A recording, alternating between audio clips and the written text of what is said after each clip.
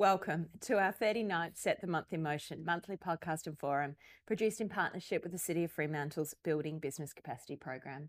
My name is Janisha Quinlan and I'm the CEO here at the Fremantle Chamber of Commerce. I would like to start today by acknowledging this special country from which we are live streaming and the traditional owners of this budger on which we gather, the Whadjuk people of the Noongar Nation, and pay my respects to elders past, present and emerging. I acknowledge their ongoing connection to both this land and the seas and waters that surround us. Today, we head into one of my favourite moments of our podcast series, at getting inside the heads and minds of a few of our annual Fremantle Business Awards Winners Circle. The journey to business success is a different experience for each business owner, and in some pathways easier than others. This year's Winners Circle seemed to reflect an endurance, a consistency, and in many cases, family-owned businesses as they hit the stage. Today, we will explore three very different business leaders and their view of their journey so far. One of our panel joins us again this year, who also joined us in 2020 to share his thoughts then. And one thing that really struck me was when Jay said the key to business success is just to know your customer's script. After 2 years of considerable growth and change, we'll be testing this theory with Jay today and following up on some very simple premises. I thought one of them that was shared by Dave Thomas, founder of Wendy's, was very relevant when he said, what do you need to run a business? Three simple things. You need to know your product better than anyone else. You need to know your customer, and you need to have a burning desire to succeed. And someone that has not only a burning ambition to succeed, but to really truly make a difference in the world while she does it. Chris Unker from Chris's Kitchen, winner of Fremantle Market sponsored Merit Certificate for Best Local Product in this year's awards. In 2013, Chris started experimenting predominantly with plant-based foods in her home kitchen to escape the monotony of her desk job. She wrote a blog about her adventures in the food world and was surprised to get an enthusiastic audience who wanted to buy her treats. Chris sold her first Bliss Balls in 2014, and today she caters to around 150 cafes and restaurants around Western Australia, operates her own deli in Perth, published a cookbook available worldwide called Nourishing Noodles, and has plans to expand so she can provide nutritious food to more people Australia-wide. I was just talking to Chris earlier and saying with a child with a milk allergy, she truly changed our lives, and I'm sure she changed many others as well. She proudly explains a set of values that are at the heart of Chris's Kitchen with the acronym SEEDS. And that acronym stands for Supportive and Inclusive Teen Environment that is built on empathy, care and fairness, which is exciting and fun, with a great commitment to delicious, innovative, high-quality products that help to fund a social mission to create a sustainable impact. Chris, the world and the community in which we live are so very important to you, and you try as much as possible to be a truly active part of that. Can you talk us through how these values and missions drive your business success? Thank you so much for the kind words. And just for everything that the Chamber does for small businesses. I think it's just so valuable. I always crack a joke that I run the business as a social enterprise because it's just what makes me happy. And I want to be happy in life. So I basically run it for selfish reasons because I want to be happy. I'm sure it's a lot of hard work in that joy and happiness as well. But on a serious note, one of the defining books that I really loved, which I read more than 10 years ago, is called Start With Why. And it's like a tiny little booklet. And basically at the core of everything that I do is why. Like, why start a business? Why run it as a social enterprise? It's who I am. It's very, in a nutshell, it's who I am. So I chose to run the business as a social enterprise to help people to employ people with disability. We employ people with survivors of domestic violence, people at risk of homelessness. I've embedded this so deep into the core of the business and how we run it that I literally would not be able to do business any other way today. And basically we measure success in terms of, have we helped people this year? Have we helped more people than last year? And if the answer is yes, that means two things. we achieved our social mission, and also it means that we've grown financially as well, because you can't, as a small business, you can't employ people if you don't have work to give them. So to employ, for example, 10 people as opposed to 6 last year means that our distribution is stronger, then we are manufacturing more products, and that feeds back into the social mission. We employ more people, we provide more training opportunities. Yeah.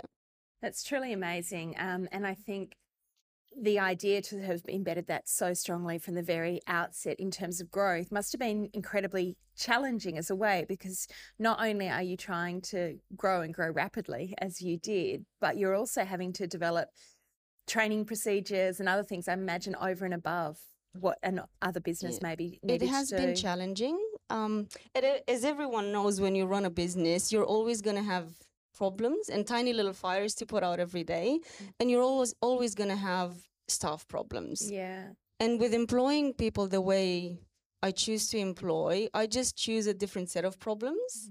Yes. So the problems that I chose to deal with are, oh, someone doesn't speak English well enough. Let's organize English lessons. Or someone's never had a bank account before.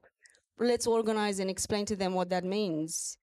Or someone does not have, they live in crisis accommodation, or they might not have money for food. Let's organize food stamps. Let's work with organizations that provide accommodation. So it's just a different set of problems, which honestly, and I go back to my cracking joke, once we do help our staff with solving these little problems that, well, not so little, that they have in their lives, it just makes me feel so happy and so accomplished that I just want to do more. So it's truly amazing, Chris. And I also imagine you must build incredible loyalty amongst your team for being so actively involved in their lives as well. I would like to throw a little bit something that goes against the grain. A lot of businesses say that customers are the most important thing for their business.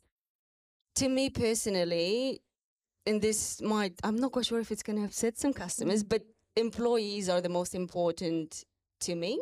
So we put our employees front and center of everything that we do, every decision that we make every day. And I discovered that by doing that, then they put customers first. So they exercise care and diligence, and they go over and above when they make all of the products. And as I said to my partner and to them the very next day after the awards, that award is credit to them, not to me, because they are the ones who make the products every day, the products that our customers enjoy. So if our customers love our product, it's credit to them. You reminded me of that, I can't even remember what the film title is now, but that amazing Mexican novel where all the love and whatever emotion people are feeling goes into the food. And I think maybe there's a whole lot of love that goes into those products. And a bit of crack, actually. I love it. Yeah. I love it. Jay, moving down, just to do some introductions down our panel. And I'm really interested in your thoughts on that idea of both customers and staff, because you've obviously had an incredible growth journey, which we'll talk about in a minute. And working in a family business, I imagine there's a whole lot of overlap with some of the things that Chris has said. For those that don't know, Jay, as I mentioned in my introduction, he mentioned at the last podcast that in the old days of working in a family pharmacy before they took on Aldbridge Cellars, the key to understanding your business and the overlap was just knowing your customer's script. And I think certainly any of us that have ever walked into Aldbridge feel like we're known for our script in many ways. So Aldbridge were back on the stage for the second time in 2 years at this year's awards. They won the People's Choice Award in 2020, and this year they won the Fremantle Ports Award for Overall Business of the Year, with one of the highest scores we've ever seen from the judges. It was a really impressive submission, Jay. Jay is one of the family proprietors of Aldbridge Cellars, which, for those who don't know, is an independent family-owned liquor store in North Fremantle and a local institution. Aldbridge stocks a wide range of amazing wines, craft beer and artisan spirits with a focus on local producers and small batch winemaking. But it's more than that. I think Aldbridge speak local, they act local, and they truly know how to build a community around a common love of product. They've recently expanded to a new store at the other end of another Aldbridge down at Canning Bridge, joined the south of the riverside, Jay. Yeah. To share all of their love of things local down that neck of the woods. Jay, as you've grown, opened the new store, has it got harder to know each customer's script? Yeah, thank you for having me, Denisha. It's great to be back here and looking very professional in the new layout. In our new podcast suite, yes. I suppose, yes, it has been a challenge. When we took over, so my dad and I bought the business 10 years ago in January this year, and I was sort of the person on the floor. I was the one there all the time that could, we were a small business. I was a full-time. We had a few core little part-time staff, and that was an easy part, and that was my passion. As we grew, as the turnover grew, as we've expanded to a different site, and not only learnt you can't be there all the time, but you can't be in two places at once. Yeah. So that comes back to what you were saying, Chris, is that your staff, you have to trust your staff to be representing you, your product knowledge, your standards of customer service, but also your culture. So that was the hardest thing. I always have the thing that managing a business is the easy part. Managing the people is hard. And encouraging my management style with my team is to encourage them to make the shot, not threaten them to drop them if they miss. So trying to encourage and bring people up is the most important part. Then they want to be part of your business, stay around. Liquor runs off sort of those uni students part-time. It's something you do until you get your grown-up job, we sort of say. But we've seen a lot of people either stay on with us or go into liquor as a career, applying their skills from uni because they get the passion, the bug. And we want people to know more about business and about liquor. Well, with it, we teach them figures, we teach them GP, we try bring them on the journey. So when they leave our business, they don't just drink better booze, but they know more about business. The problem is you teach us all to drink better booze and then we can't go back, Jay. You can't go back, I know. Yeah, so I suppose the other thing in terms of your script is that the liquor industry has changed so much in 10 years. It used to be the big wholesalers sort of and the big wineries dominating and the big breweries dominating the industry. We wanted to change what we champion into smaller companies, the smaller wineries, the more boutique product. And they've grown in leaps and bounds. So there's so many more suppliers, so many more wineries, so many more people. And we have to learn what would be more suitable to you in your script. Mm-hmm. So that's been a challenge. So product knowledge and keeping the team up to date, tasting and training has been a huge challenge as well. I can imagine. And even if we just take craft beer, for example, there's been an absolute implosion, both of craft beer and natural wine. So I imagine, not only knowing your customer's script, but having to constantly learn new products must be such a key part of how you're training your staff. Yeah. So a big challenge in my shop is I have to try everything, Denisha. So it's really terrible. So everything is quality controlled. No, we look people in the eye and we go, because people come in, it's amazing. They go, what's this taste like? What's this taste like? What's this taste like? We go, this. Like, have you tried all this? Yes, we have. It's all vetted. It's all chosen to be in the stores. So, and opening that second site, we had to transpose a certain core range, but we also chose to tailor that range to the local community as well. So we had that 80-20 rule where we have 80% core product range between the shops and 20 catered towards the local community, because we found that the Como shop, what people wanted was different to North Fremantle. And that was quite amazing to see, actually. Interesting. Yeah. And I guess also building in many ways, when you bought the shop in North Fremantle, the community was quite well established. They had certain expectations, whereas the Canning Bridge store is a whole new store that had no expectations in many ways, didn't it? How have you gone about building that community? So Como's been open 15 months now, and we went slowly steps. So in businesses that Dad and I've had in the past, we've pushed our agenda too quickly onto the community. So we had to make sure we didn't change anything too quickly, but we had to put in our little touches. We're very good at putting in, the little flowers and the cards and the ice creams and the little things that make Old Bridge, but making sure you don't get rid of, Mrs. Smith's cask of rosé that she used to buy from that shop all the time. That style of Jant's rosé that guy wanted to buy. We had to make sure we kept that, learn why they drank it, if there was something better on the market that they could. So small steps, respectful steps in that regard. But we do get people coming in going, oh, thank you for coming to the industry. Thank you for coming around the corner. I tell all my friends, so that same community vibe, which is hard to build. In the end of the day, we're sort of government licensed drug dealers. If you were, it has to be done with respect and care to the community as well. Absolutely. Thanks so much, Jay. We'll come back to so many of those I think, themes that fit across the board. We're next on our panel is someone, I guess, who leads a very different style of business and guides projects in a large defence and communications company and technology company that's grown from a few people 40 years ago based here in our port city to an international leader in defence technology.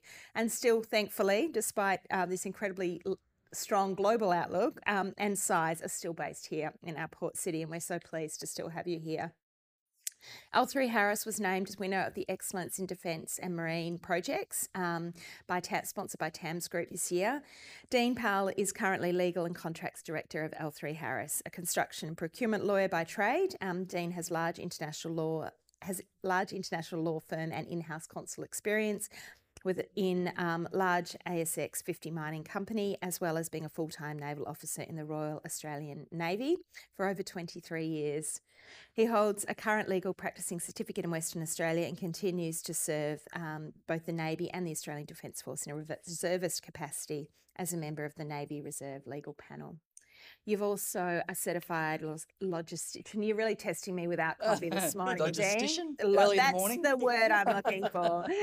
Previously a Chartered Fellow of the Chartered Institute of Logistics and Transport with over 20 years' experience in leading diverse teams in supply chain, commercial, contract management and operational logistics roles.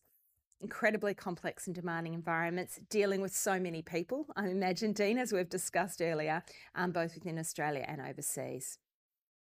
Dean, obviously incredibly strong commercial background and experience in leading diverse teams across supply chain, commercial contracts, operational logistics, such complex environments as well that you work in. I guess back to Chris's initial starting comments, how important is managing people and the systems to achieve growth and success? And how do you personally get the most out of these processes in practical terms? Oh, thanks, Danisha, and it's fantastic hearing Chris and Jay's story this morning. Again, I heard a little bit during the awards night, but it's great to be here this morning. So thanks for having me. I think similar to Chris and Jay, people are the most important part of the business for us. Obviously, the customer is important, but our customer is probably not a local customer. We've got a customer that's on the East Coast. Secret script, don't they? We've got customers on the East Coast. We've got customers on the North Coast. We've got customers in Saudi Arabia, and so yeah, our people are important. What's become more important in the last few years as we've grown really quickly, similar to Chris and Jay, is that communication is absolute paramount. Internal communications. Communicating with your people has become incredibly hard. Everyone's got their own challenges in their personal lives, with their own challenges with our customers, with the technology, keeping up. Yeah. But really, internal communications for me has been the big challenge, and celebrating those small successes. I think, we're very busy to, what's the next thing? What's the next goal to meet? What's the next customer requirement? But take a bit of time to celebrate what you've done. I like to call it the Kool-Aid. I think our people sometimes need to just stop and drink the Kool-Aid for a minute. You've done a great job. You've done some fantastic stuff, and they'll get down. They'll get down like, oh my God, this has gone wrong. The bushfires that the other panelists have talked about. But yeah, celebrate those successes. What good have you done? And that's been a real challenge. I think in our business is saying to people, hey, listen, this is what you've achieved. As for challenging environments, I think every environment is challenging in its own way. And I think as a leader, what I've learnt of late is we've all got our own vulnerabilities. I think every leader can't stand out there every minute of the day and say, right, we're off. We're going to the next goal. I think it's okay to say sometimes, hey, listen, I'm not feeling it today. You say to your team, I'm not really with it today. Can you do this for me? I think just your people knowing that you've got your own vulnerabilities and are not bulletproof is sometimes good for teamwork, good for morale, and also good for developing the skills of the people underneath you. So that authenticity is something that is not easy to learn, and I've certainly not found it easy to learn, but I think it does have its own payoff in terms of okay, where are we? Yeah, I'm the captain of the team, but I'm also here to serve you. And yeah, I'm not having a great day. So what can you step up to today? So yeah, And I I think think that applies just as much to not just how you're feeling the day, but also I think particularly for young leaders or when people are starting businesses for the first time, there's an expectation that we have to be good at everything and that we have to be able to make decisions in areas that maybe are unfamiliar or deal with team situations that are unfamiliar. And I think I was only talking to a colleague yesterday evening, and I was saying it's amazing how I think the more we progress in different businesses or the more we mature into leadership roles, you realize that you can't be good at everything and that your absolutely. teams will bring a specific set of aspects or ability that maybe just complement what you do. So you almost Yeah. have to be on the lookout for those gaps of what am I missing and who's someone that Yeah, can and you actually don't have all fill the that. answers. I Yeah. mean, certainly in our business, you hear all the great terms like, agile contracting and agile project management. Agile in our world means I don't know, I kind of know the outcome I want, but I don't know the environment I'm going to need it in. And I kind of know the technology out there, but what can you do for us? So there's a big drive in our business to be a little bit more agile, not have all the answers, but work with the customer to get there. And team with your customer. I think gone are the days where we'll have a large government customer say, this is what I want and this is when I want it. They'll say, what do you have? Because technology is moving so fast. The skills of our people are moving so fast. And I think that's the match as well. There's some of these young engineers and coming through the system at the moment who've got some amazing skills, and let them create. How do you let them create? That's the challenge. And how do you, one of the things, Dean, that strikes me in your organisation, because you are such forward thinkers and so at the cutting edge of technology, even doing things that people thought 5 years ago were impossible. You guys are out there creating it and doing it, particularly from a communications and technology point of view. How do you work with teams that are in such new and innovative spaces to know their products or what they're creating is actually going to work when you often don't have, you've got a client going, I just need this problem solved. They're going, I've got the idea. How do you work with an environment internally where that is constantly evolving and changing? I think it's trying to create a culture where failure is okay, which is really difficult. And I heard the other panelists say, it's like, it's okay to try it and fail. And yeah, as this iterative approach to providing a solution, there are going to be failures along the way. And it is okay to fail. But have another glass of Kool-Aid. We're doing great. Let's get back on the let's get back on the horse and they can't hear let's us keep down going. the bottom of the TPC. Yeah, it's creating that environment. Obviously, it's their own fiscal constraints to research and development dollars and the like. And there's some left and right of art that you've got to work within. But yeah, it's creating an environment where, as long as you're edging forward, that's where we need to go. Because the environment is uncertain. Our customer in our world, in defence and security and aerospace, the world is uncertain to them. We've got a lot of great technology here in Fremantle that we're developing and out of the US, our parent company. But how do we match? How do we match that to what the outcomes the customer wants? So it's more outcomes based rather than requirements based, I think. And I'm interested, Chris, in your perspectives just around that product. I mean, obviously very different. You're not sending people down to the deep blue sea and putting communication back up again. But, you've got a very strong and loyal customer following with consistent product. Do you stick with the try and test it, or are you constantly thinking up new products that you may bring to market at different points in time? Oh, it's food. You can't stick to the same. I think similar to Jay, we have a core list of products that we cannot discontinue. There would be mutiny, I think. And we constantly try to innovate and create new flavors. When it comes to food, people do want to try new things. Not too often. They still want their favorites, but every now and then they do want to try.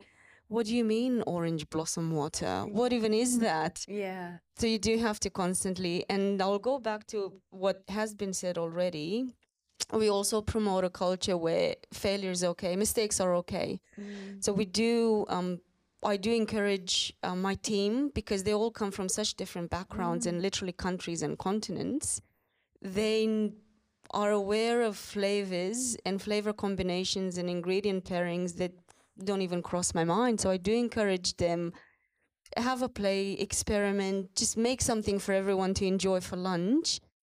Yeah. Yeah, and find something different. And yeah, I hadn't thought about that one of the assets of having such a diverse workforce in your industry is that they do bring different flavours and different ideas. Definitely. And I tell them all the time, your curry puffs are better than mine. Your baked biscuits are better than mine. Yes, that's it. Absolutely. And on products, Jay, we talked a little bit before, you know, one of the things that sets Old Bridge apart is that you are in a market that traditionally has been fairly consistent product-wise.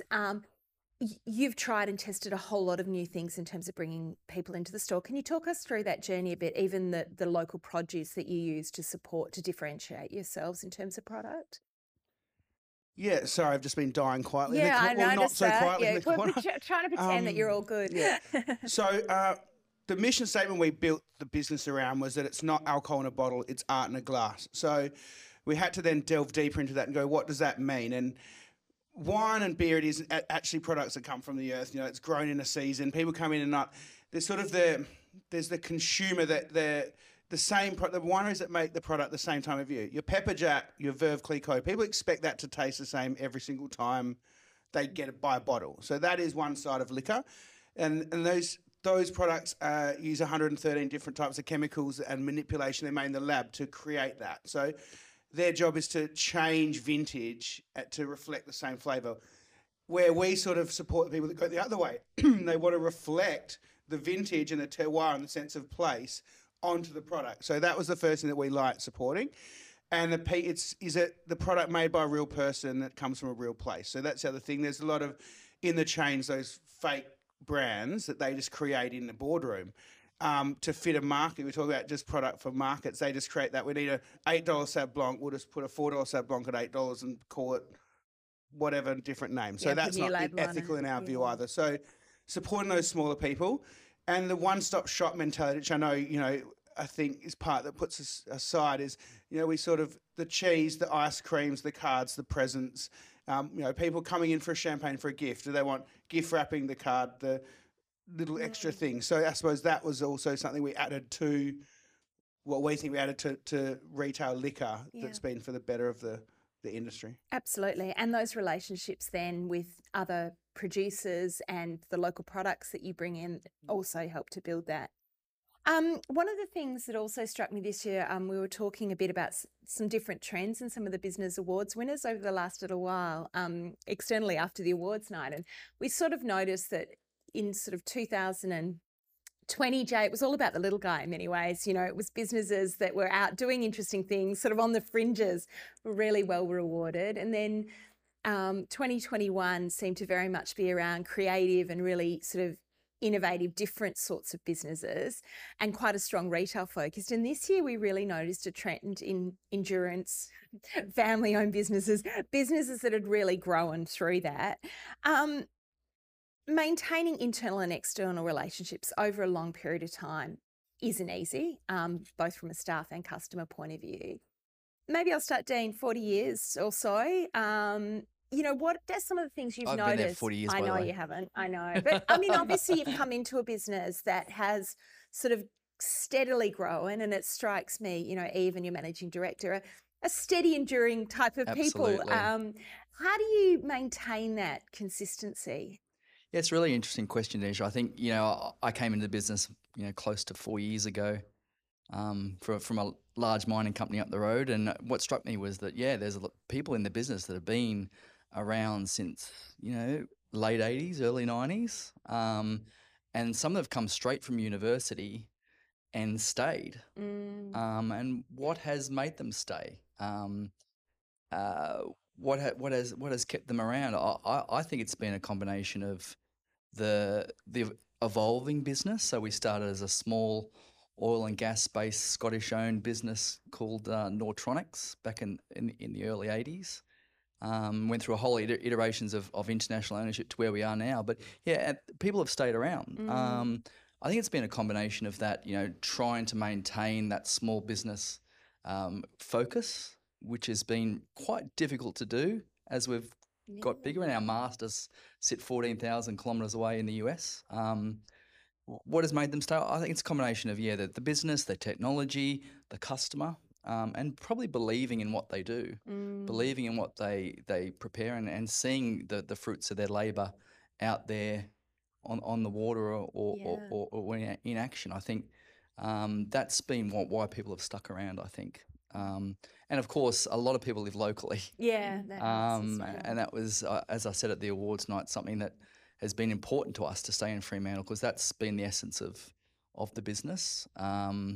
We've not moved down to where a lot of other defence companies now are, and it allows our people to ride their bikes in and put their bike downstairs and walk upstairs. You know, you don't have that if you're down the way somewhere. down somewhere else in an industrial strip. Yeah. Absolutely. Chris, building a small business the way you have over 2014, so we're getting close to sort of 8-9 years. Enduring on yourself personally, have you kept a loyalty within? Do you have much turnover in your staff, and how much energy do you have to invest every day to keeping that, I guess, that focus and that level of asking yourself the question why constantly and constantly evolving? We are very lucky. So I'm very lucky. We don't have a high staff turnover, which is quite unusual for hospitality or food manufacturing. Yeah, absolutely. It's quite rare in our industry for someone to stay with you for more than a year. As Jay mentioned, it's something that people do when they're in uni, or it's a transitory, temporary job. But I have employees that are still like, it's their 4th year. So something makes them happy. Something makes them stick around. What I found, I think COVID, the businesses that are still around after COVID, I think they live their values. I think any crisis situation is testing on a leader, on a manager, and on a business. And if you don't live your values, I think customers just see right through that. And it wasn't a choice. Yeah. We continued to live our values, and all of the decisions, we were obviously affected. Everyone was affected in the last 2.5 years. And all of the decisions that we've made in the last 2.5 years, they were based on the same why. Why are we doing this? We're doing this to help people. We're doing this to provide premium products. And that we lived our values, and all of our communications internally, externally with our customers, they reflected those values. Every second, third thing that went out publicly was about how we continue to employ, how we make decisions during COVID. We didn't let anyone go, although we didn't have work for everyone, that's for sure. Yeah. And I think that's what it's the benefits that we're reaping today. Everyone is still with us. Majority of our customers who are still in business, and I'm talking cafes and venues and restaurants, they still buy from us. So there's that loyalty, internal and external, for which I'm really, really grateful. Absolutely, absolutely. And Jay, you've worked with your family now, which is an intriguing question I have to ask you for a considerable part of your own career. How do you manage that dynamic from an endurance point of view and don't implode either from a family domestic perspective or a business perspective? I think we are a bit crazy in that way, that we'll work all day together, have arguments at work, or, candid discussions, and then should we all go out to dinner? Yeah.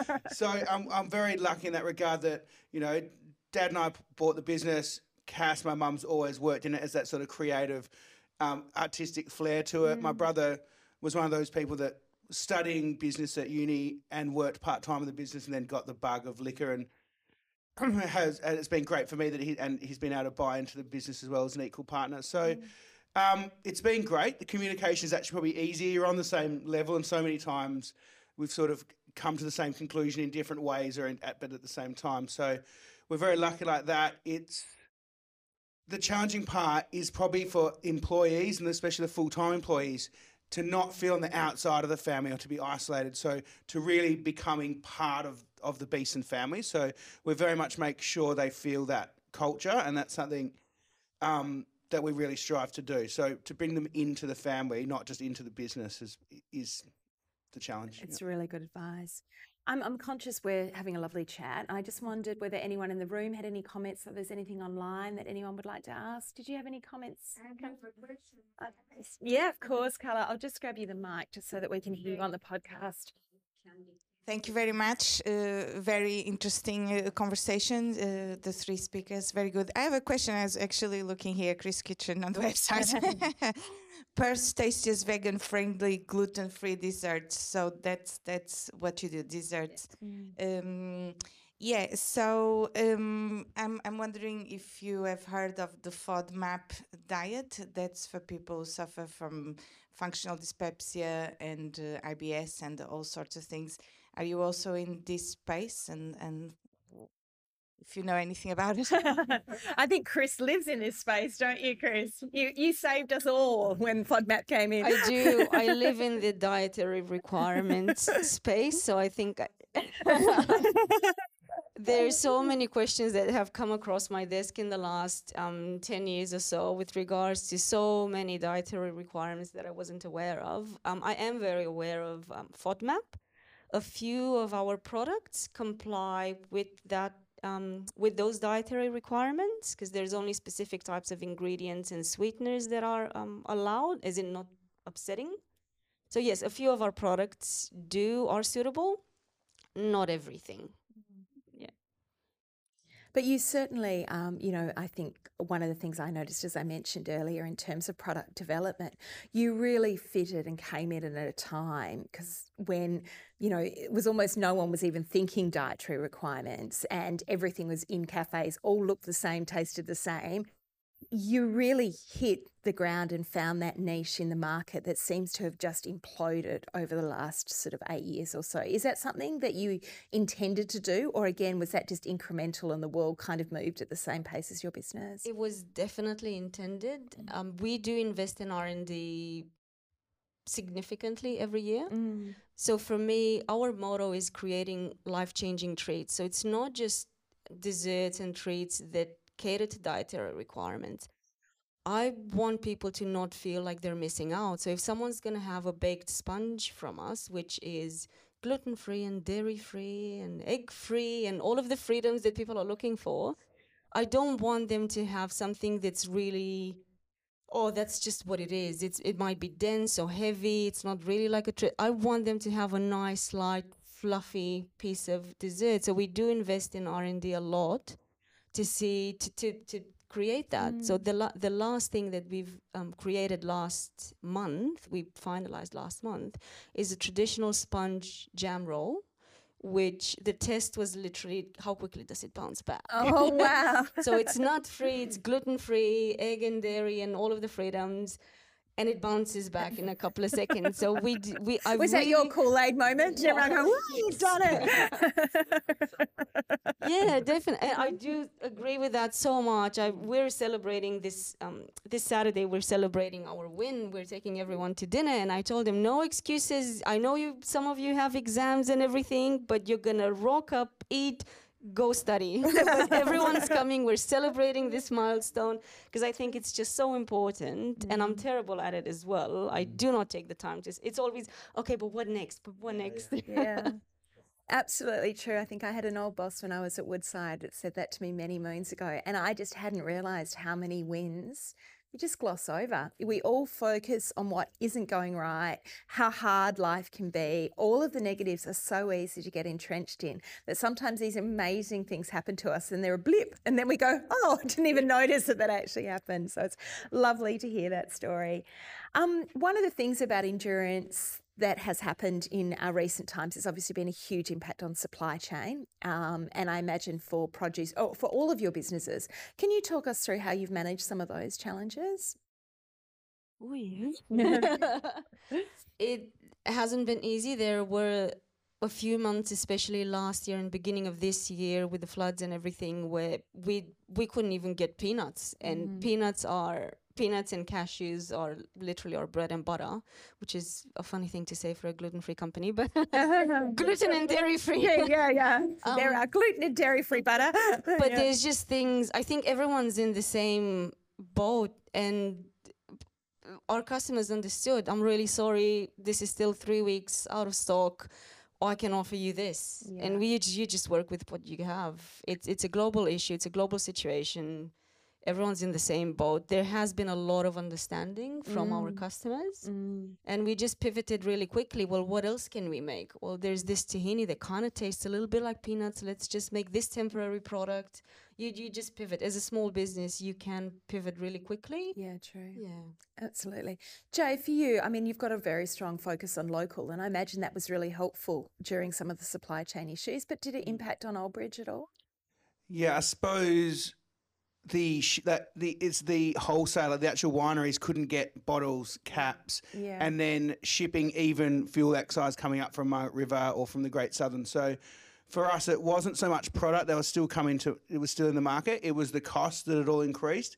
And passing that on and how to respectfully do that, holding on as long as you could, watching GP drop, and you talk about if you need to make money to be able to employ people is so important as well. So that was the biggest challenge for us. And I found for a few months, and especially this year with inflation, with so many different global factors happening, we're sitting in the computers going, what is going on? Like we had whiskies go from $120 to $140 to $160 to $185. And we have the same or less margin on it, and people just going, what's going on? So that's been the biggest impact for us, is that perception that we're being gougey, where I think most of the businesses have got smaller margins but higher price points. Absolutely, absolutely. Dean, internationally based, you get people all around the world. I imagine that was just a massive challenge during COVID. But in terms of getting supply and actually being able to deliver to your customers' needs, has that been an issue for you? And from a contract point of view, has that impacted on how you've negotiated that? Yeah, absolutely. I guess, the ingredients to our cake as it is, integrated circuits. So we're in the same competitive space as your Samsungs and your Apples and your Subarus for their chips in their cars. So yeah, we've promised the delivery of certain products, and then suddenly the supply chain's fallen down. So I guess that's been a real challenge for us. I think the way our company's addressed it is to really bring the customer in the room, have the conversation, actually let them talk to our suppliers, open up that communication. This is the problem they're having, or a simple one person who knows how to put this component together or this widget together in the back blocks of somewhere in the US, and then that person gets sick with COVID, and it stops. So vulnerability in our supply chain has been certainly something that we've had to deal with and work on, but I think it's bringing the customer in along for the conversation, and they've been fantastic in that regard.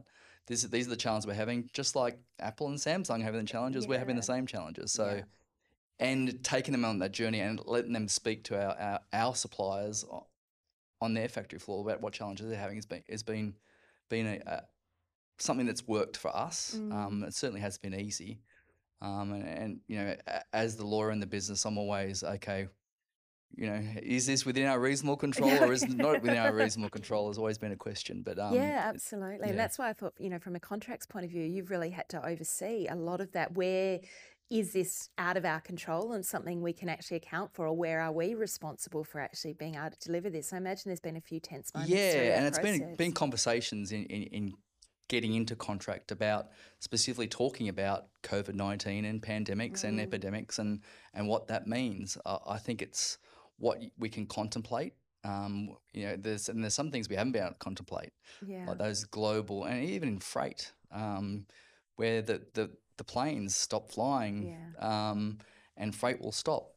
What can we contemplate? It's been difficult, certainly. And difficult. Understanding all of that, that's one thing that's really struck me at the chamber. We often at the front desk of a lot of our exporters that are having challenges just getting product to market as opposed to bringing product in, and just how quickly we all hadn't quite realised that when commercial airlines stopped, so did all the space that brought all of the stuff to us. And the price went through, as Jay said, the price goes, and did we really contemplate? We probably didn't contemplate that as an effect when you look back to, early 2020 when you were negotiating. Well, I don't think anyone did, because I think in the first week or two of COVID, they were the conversations we were having with the Minister for Trade based in Brisbane and DFAT, just going, guys, we actually have to keep putting planes on. Somehow we've got to get product to market. So And maybe coming back to the start of this conversation, even though you are all in such incredibly different businesses, that endurance and that ability to make decisions on a consistent and regular basis to keep your businesses functioning is really, in many ways, I think what the Business Awards weirdly recognise without really understanding. I think that that's what we were recognising, is that it isn't easy to keep that momentum and to keep building and growing in a market that's constantly changing. I'm conscious we could keep talking on this all day, but if we run down the panel maybe, and just if you had to, thinking back over the last few years and then to the awards night and getting the award, what piece of advice or what I guess key aspect would you feel you would like to share with someone else that's either starting a business or growing an international business? And given you've got the mic, I might start with you, Dean. In addition to celebrating the wins, which I do think is absolutely crucial, is there anything else that, in looking back over the last few years, you maybe wish you'd known already, or that has been a particularly big learning that you'd share with others? That's a hard question. It's probably the hardest question in the morning. I think definitely for me, communication internally, externally is crucially important. I think, sharing your pain, being open, not only personally, but also. So we're going to see you crying on an Instagram feed soon, Dean? Absolutely. That vulnerability I talk about. Because just as people are having their own challenges, I think every business has had their own challenges, and being open to those with your customer and with your people is important. Yeah. So, and as you say, communication, particularly when things are changing, isn't easy. It actually requires focus to go, what information do people need, and who, and who has it, and all of those things. Yeah. Jay, anything you'd like to add to that? Well, I think we've covered a lot of that communication, that stuff. I suppose that ability to pivot, Chris, you mentioned, was the biggest challenge of the last 2.5 years. So, when one door closes, another one does open up. So you had to be able to sort of keep your eyes open. And so those comments that you sent through, that from a lot of the votes for the People's Choice, a lot of that for us was about our online tastings and what we were able to do when one door closed, because that was a big part of what we did. So keeping your eyes open for opportunities. So we could keep the doors open, and it was also, we saw a lot of good companies treat their staff badly in the liquor industry. Hospitality, when they closed, didn't pay them, didn't do the right thing, and a lot of the wineries as well. And then that loyalty they lost a lot of that loyalty, and the businesses that did the right thing and actually set out, went, we're going to spend this money, lose this amount of money to try to keep the team happy, was a big thing for us. Absolutely. And it's interesting, Jay mentioned, so with all of the People's Choice Awards, because we have the most ridiculous number of attached and loyal customers that vote in the People's Choice Awards. It still blows my mind that we got, so many thousands of consumers loyal and attached to businesses. And we share those comments with the business because, as Jay said, they're an amazing piece of market research in a way of what people are really loyal to. And you're right, Jay, in that so many of the comments were, during a difficult time, we still saw you, we know you, we knew you were trying to make an effort to keep the community together, to keep your business together. And I think the online stuff that you guys did through that, we had some fantastic nights sitting around watching Instagram and listening to Jay and the team. They deliver the liquor in a little bundle and we'd all get to try it and have a play together. There was some, and it created bonds within our own families as part of that. So yeah, absolutely. Thank you for that. And Chris, we've started with you, we'll finish with you. Any parting words of advice for our listeners today? To anyone who's thinking of starting a business because it's easy and flexible. It's not. And I would go back to what I said at the very beginning. Just know why. Why do you want to start a business? Why do you want to grow a business? Why do you feel like you need more? Do you need more finances, or do you the why? You need to thoroughly understand your why and act on that, because a lot of businesses, if people are just starting a business, 99% fail in the first 3 years or thereabouts. So to save time. Just know why you're doing it. And authenticity. I'll go back to everything that was said here today. In authenticity, in how you deliver your product or service, and how you communicate with your employees. Vulnerable. Yeah. How you communicate with your customers, because I think we live in such times where you just can't. You're going to be sniffed out in a hot second if you're not authentic, if you don't live your values. If you say you had a really interesting podcast on greenwashing and everything. I think people they just smell through that. Just know your why and just be authentic in everything you do, in all of your decisions and all of your dealings with employees and customers. Wonderful, Chris. I'm so grateful to our panel this morning. Some just amazing, not only business advice, but I think sage life advice. And I think often we find ourselves in situations in life too where we do need to go, why am I here? Like, what am I actually thinking through? And is it being driven by ego? Is it being driven by money? Is it being driven by a sense of trying to make a difference? Because that does fuel the decisions that we make, and understanding how and why we make those decisions is so crucial to keeping and maintaining businesses, but also keeping our own personal drive up and going. Because as Chris says, I think I take my hats off to each one of you and to all of our winners and people that are in business. It is hard, and there's a lot of people on the outside that will look inside a business and go, oh, they're just making it, how come they're making it and I'm not? It's because people are getting up every morning and doing the hard yards, and you are all testament to that. So thank you so much for joining us. Really, really grateful. And Chris, thank you. I know the garbage truck played some absolute havoc there for most of our podcast, but I know you'll still make us sound amazing. So thank you very much for that. And to everyone listening online, to our team, thank you for being here, and to Carla for popping down from the port. Thank you as well. We'll speak soon.